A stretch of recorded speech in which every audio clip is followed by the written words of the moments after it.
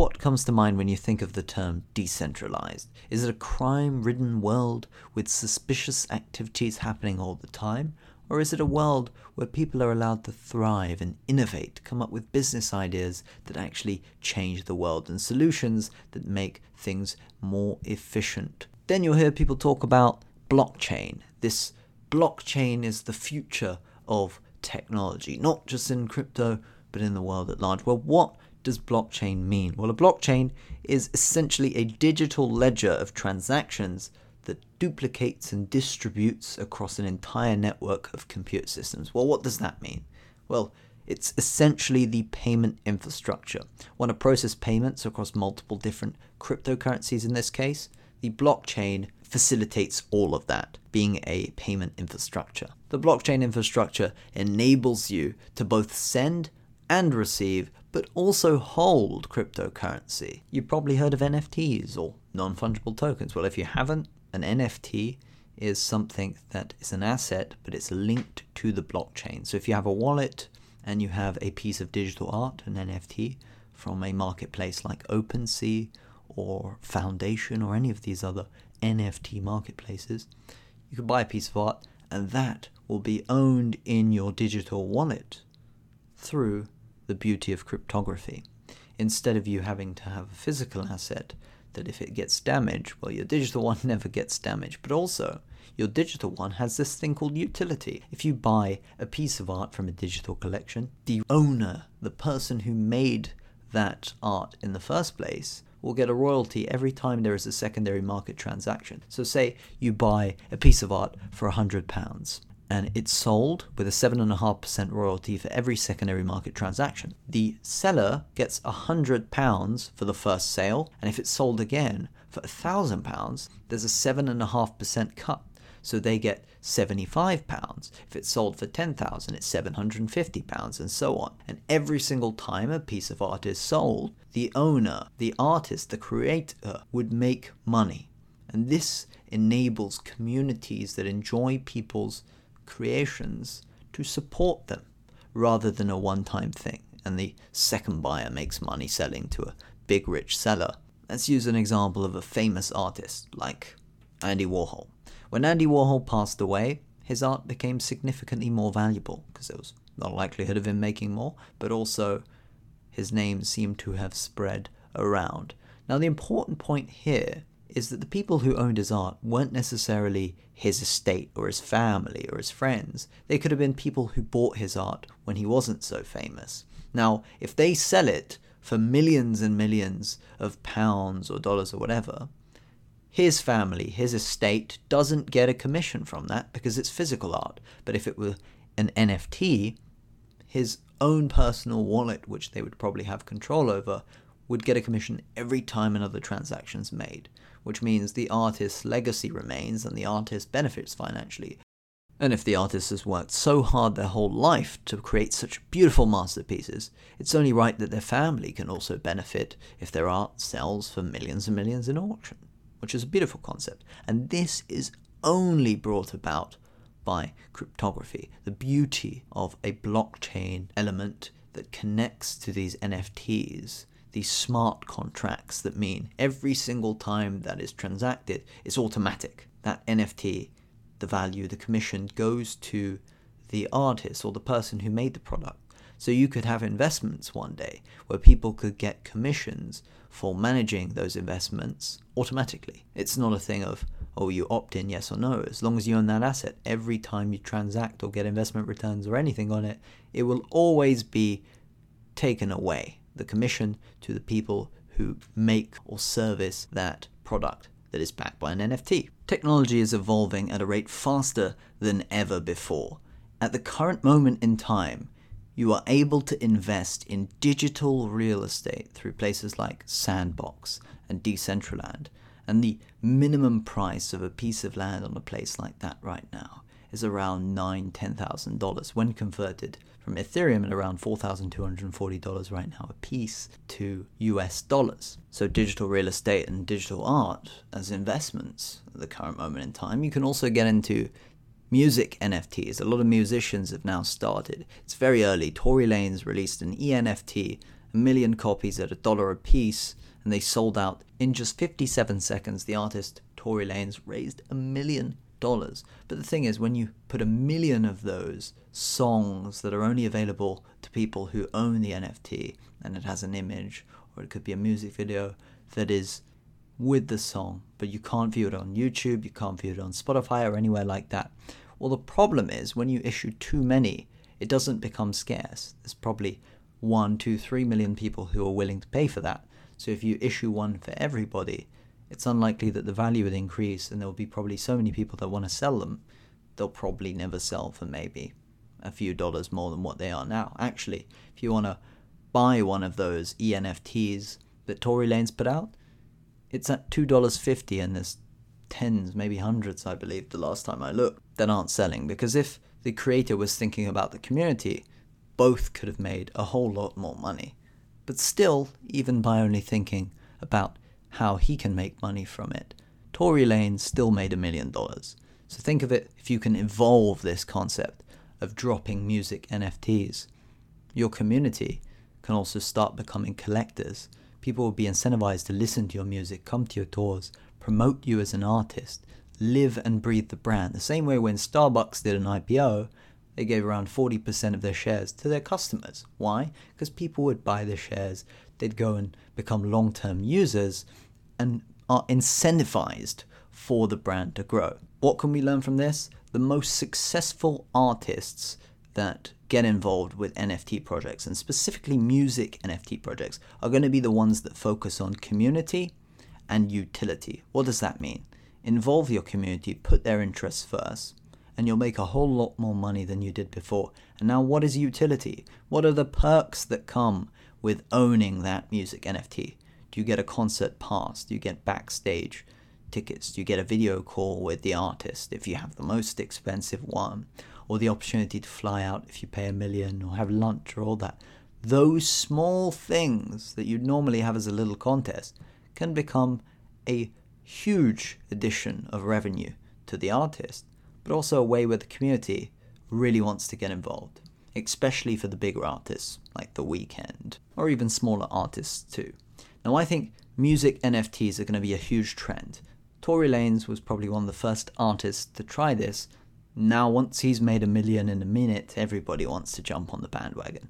And just like with digital art, 99%, or the vast majority of these projects are going to be worthless, but the ones that work should set the standard for the rest of the industry.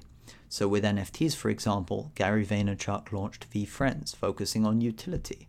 Gary Vaynerchuk dropped them, and I think 1 or 2 Ethereum a piece, and now they've gone all the way to 8 Ethereum as the minimum floor, and some are selling for hundreds of thousands of dollars. Why? Well, the point was focus on the community rather than focusing on making money, because now that you focus on the community, you can actually make a whole lot more money than you ever had made before. NFTs can be applied to a lot of things. If you've ever heard of crypto play-to-earn games, for example, Axie Infinity, players to begin this game will have to buy themselves an Axie, which is an NFT, but it's a character that you can breed yourself through battling with other people's characters, other people's NFTs. It's a game. But as you grow these characters, you can actually earn money. Now, that money you earn can actually be substituted for an income in some of the less privileged countries in the world. So a lot of players who are making around $2,000 a month on Axie Infinity are from Venezuela and Vietnam, which are countries where if you're making that kind of money, not only are you well off, but you're seriously comfortable. You don't see many people making $2,000 a month in Venezuela, of all countries in the world, with extreme inflation. But the beauty of this whole metaverse is opportunity is not based off which country you're in or regulatory nature. If you are good at something and you work hard on something, you can create an opportunity for yourself. Probably after hearing about Axie Infinity, you'd be thinking, clearly they don't make money. It might just be a one-off fad. Well, Axie Infinity makes in excess of $100 million revenue a month, and it recently did a $300 million or so round to raise money at a valuation of $3.6 billion. And Axie is just one of the first in the space. It's very early on. It might not be the most high quality of these games, these crypto play to earn games, versus what we'll see in many years' time.